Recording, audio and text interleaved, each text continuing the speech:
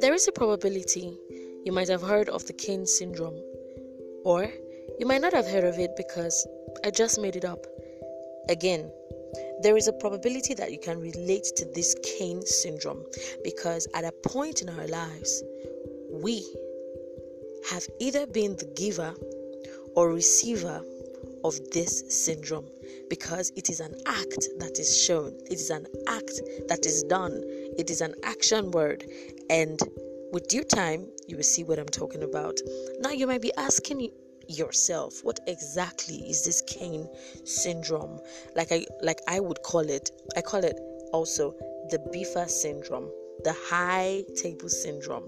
It is a situation where you place yourself at an angle where you seem in your head higher than another, and you have thought to yourself that this person whom you have now seen as lower than you is not worthy of mercy or redemption or a listening ear or just being heard at all. And a lot of us are on this table. Thank you for joining me on Conversations to SAS. It's an amazing time to have you back again, and I know today is going to be very inspiring for you.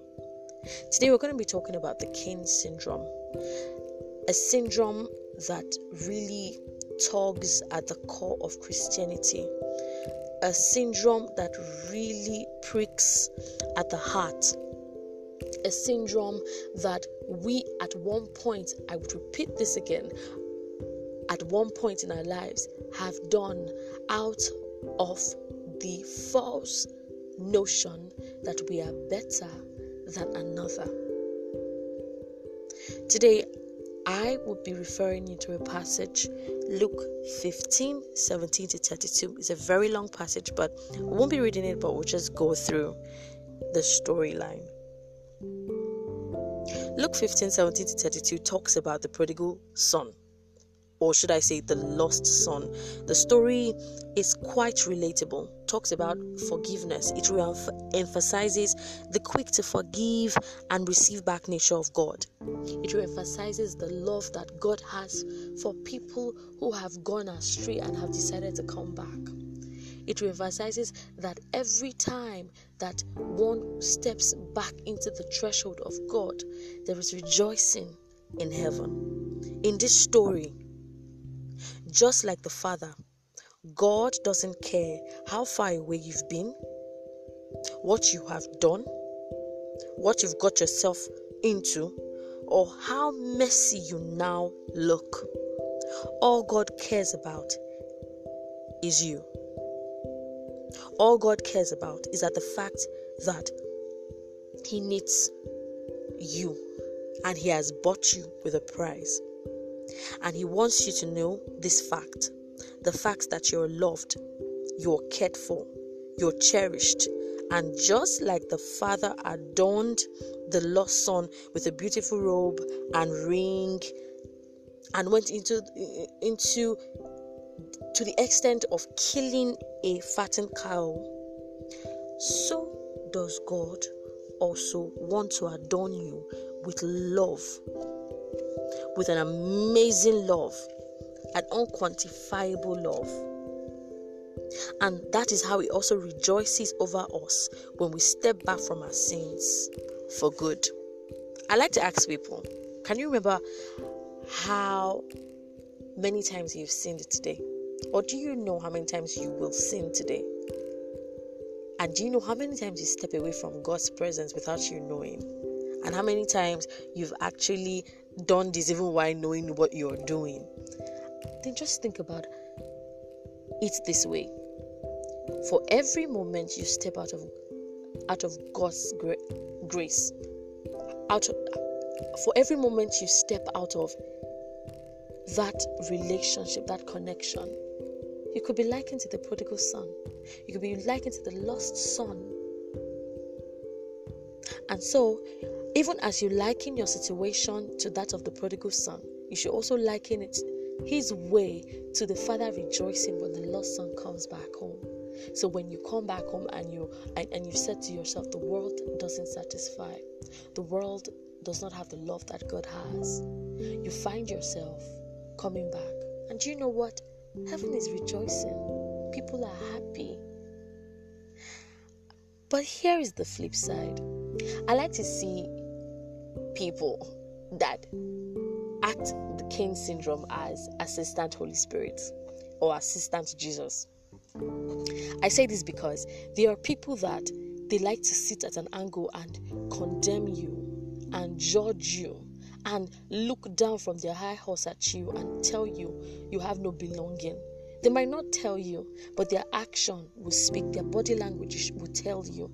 And this unfortunately plays very much in the church, because then no matter how you are judged. Of course, they say first impression matters a lot, dress the way you want to be addressed, but most times the church must break that, because people might come to you based on their past. They are coming from their past. You don't expect someone to come from their past looking like where they want to get to. You don't expect someone coming from their past looking like their future.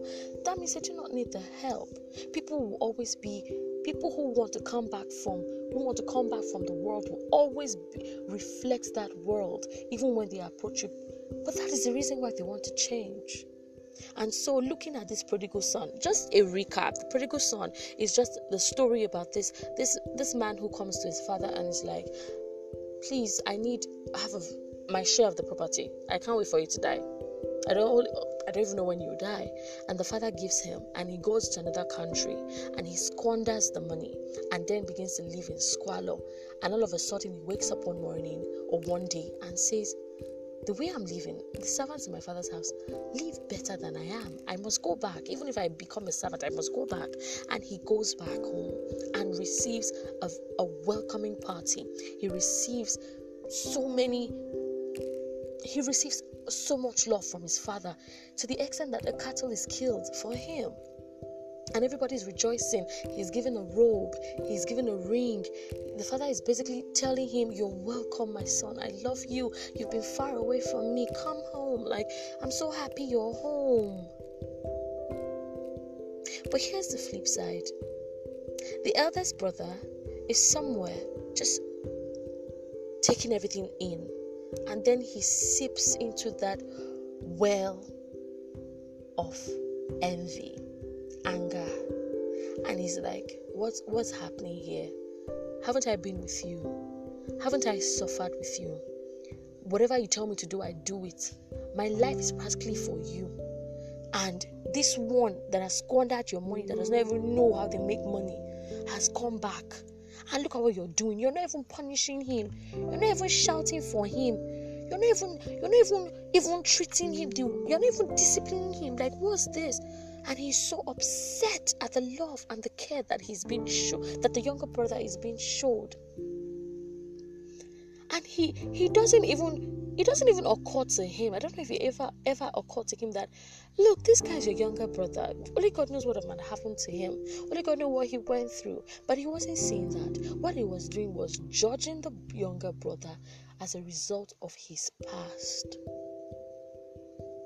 The unfortunate thing about life, and it is actually one of the attributes of the world, is this: as far as the world knows your past, it will never let you go. And that is the difference between God, between Christ, and the world. Christ will always separate you from your sin. He will always be the dividing line. He will always be the one that severs you from your sins. Take a look at the passages in the Bible when Jesus casted out demons, healed the sick, raised the dead. He would always create that sense of severance. He will always create that discard. He brings the person, restores the person, renews the person, and then that old form he discards. And that's why the Bible says, all things are passed away and things have become new. Because out with the old, in with the new. But you will see us, all of us, we are all on this table. You see us judging. Oh, she has a tattoo. Oh, she has this. Oh, he has that. Can't you see his hair? Can't you see this? And we begin to watch that person. And here is where it all hurts. If the person is a new convert, and the person that, for example, I started seeing visions, seeing dreams, prophesying, and you know that you have been in Christ since, you've not even seen anyone, and you've been asking God, I need to just know what your ways are. I want the spirit of prophecy. I want this one. And you're seeing that person exhibiting that same spirit. You're exhibiting that same character, or exhibiting that thing which you want. You get mad and you're upset and you're like, God, what's the meaning of this? Have I not been asking you of this? Have I not been asking you for this? Why are you treating me like this? And we begin to tell God, remind God how God has not given us. How come God is giving that person? Who do they think they are? What do they think they are? But I would ask you, who do you think you are? You're not the judge. You're not assistant Jesus. You're not assistant Holy Spirit. And so you must come down from that high horse, because you're on the same pedestal, because your righteousness is as a filthy rag. So no one is perfect. It says it's easier for the camel to pass through the eye of the needle than for the rich man to get into heaven. Now that rich could be a richness in pride. When you're so rich in being prideful that you do not even see the log in your eyes, you're going out to see the log in another person's eyes. My emphasis here is this: let us learn to accept people.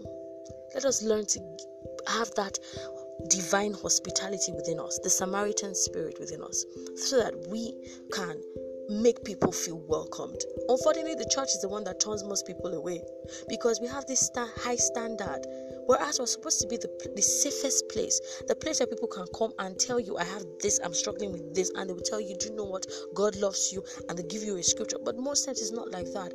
Everybody is afraid to say what they are struggling with, so that they do not become the next gossip, they do not become the next topic, they do not become the next episode, and it shouldn't be.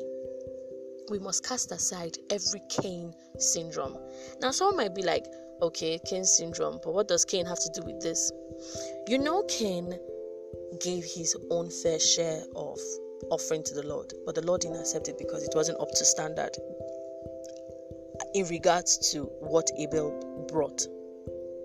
And then we might not seem like we are relatable with Cain because, oh well, what does that have to do with anything? But let me point it here too. On another level, you see, Cain gave something that was not worth it. And when his brother gave something that was worth it, he was angry. And that anger ended up in him killing his brother. And so are we too as individuals. You know you didn't try in what you did. You know you're not good at this thing. You know you did not give your best. Then when someone does his and he or she is being praised for it, we get upset, we get angry, we frown, and we feel like God is wicked, and we feel that person is just doing overly too much. Whereas it is our inadequacy, our complacency, our incompetence, not doing due diligence that has cost us what we are going through now. But we do not see it because the log has grown out. It has become an Amazon forest in our eyes. We can't even see our flaws anymore. We must desist from this attitude of self-righteousness.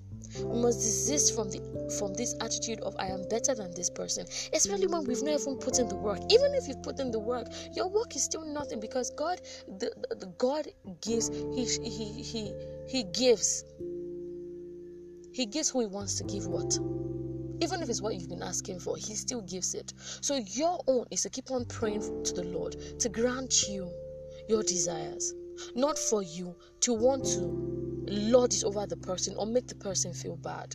So if you see someone today whom in your logical mind, by the way, your logical mind is deeply flawed, in your logical mind does not deserve to be in the church, does not deserve to speak in tongues, does not deserve to even sit in front, or does not even deserve anything at all, that is where you're getting it wrong.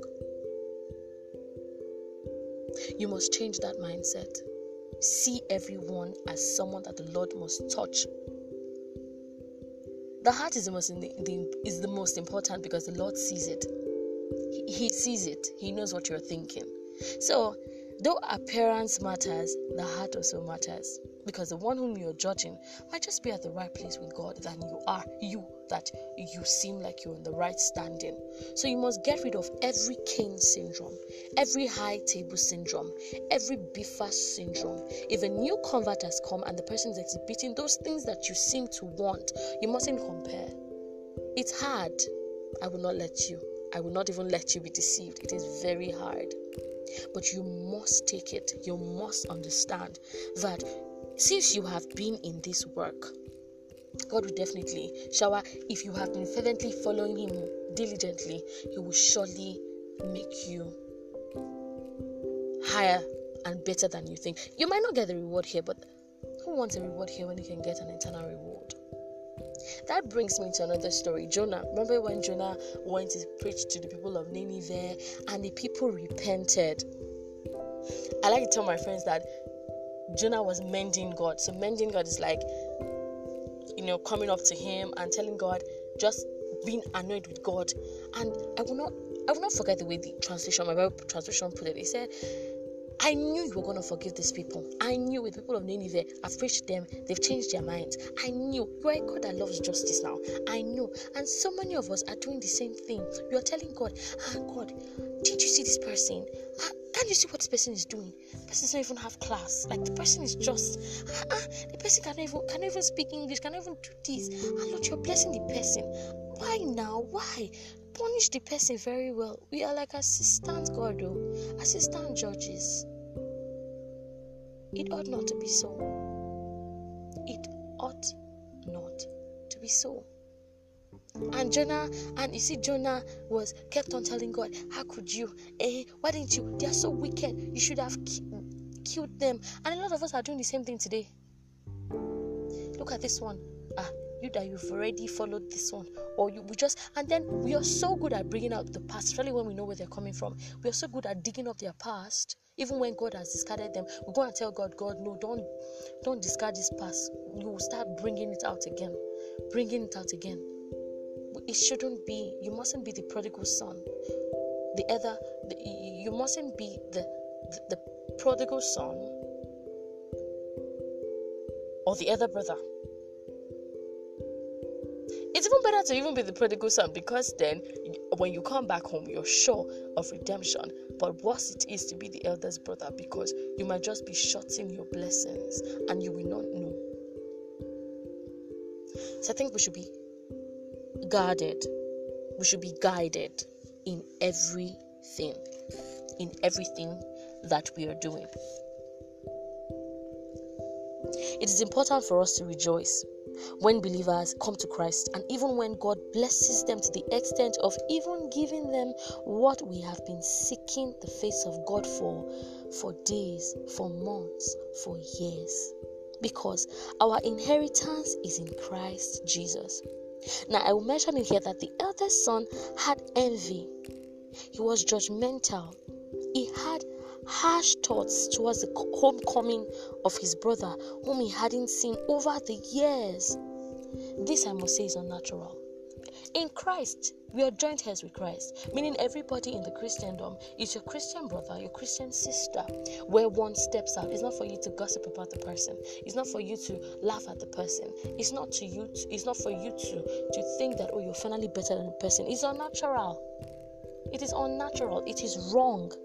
So we must put aside all forms of vileness, pride, envy, or fruits that do not pertain to God, and we must put on the righteousness of God. We must put on the nature of Christ. All these are mentioned in Colossians 3, and this we can do. I am confident about this. And to you who might be listening, who feel you are out of touch with God, you feel out of line, and you feel, if I come back I'll feel judgmental, please, I will tell you the truth. God is not going to judge you. The person who is supposed to judge you is not judging you, which is God. All He will do is to pull you out of that situation and adorn you with a beautiful robe, adorn you with glory, adorn you with love, adorn you with so much grace that the world will never be able to give. So you must be willing to come back from wherever you have gone. You must be willing to take a step of faith back and say, God is going to accept me and prune me and shape me into the woman, into the man that I can be. This is something I want us to take home. This is something I want us to have at heart. This is something I want us to have. You mustn't see the redemption of another as annoying or very challenging that causes you to be jealous or frown. You must imbibe the character of Christ. If everyone else is rejecting people, you should be the one that has divine hospitality in their hands. So today, whatever day it is while you're listening to this, make a resolve to be like Christ, to be open-minded like Christ. Christ sat in the midst of sinners, tax collectors. He impacted their lives. The one who was supposed to judge them did not. He sat there. And so I'm not saying we should condone evil. I'm not saying we should condone wicked ways or condone laxity. But we must embrace those people who have decided to come back. And you must strive to act like Christ in everything that you're doing. Do not retreat. Do not surrender. Forge ahead. Forge ahead. And you see that after this, God will bless you tremendously. God will bless you and accomplish you in ways that you cannot imagine. It is hard. I won't even lie. It is hard. But practice with the help of the Holy Spirit makes all things possible. It makes all things possible. It's been an awesome time. It's been an amazing time with you. Thank you so much for sticking it with me through this time. Wow. Thank you so much. I appreciate you. It's been awesome. I'm Asas. Thank you for listening to Versations with Asas. It's an amazing time. I can't stop saying it's amazing having you here. Thank you for the feedbacks, for the contributions, and even for the prodding for people to want to hear another episode. Thank you so much.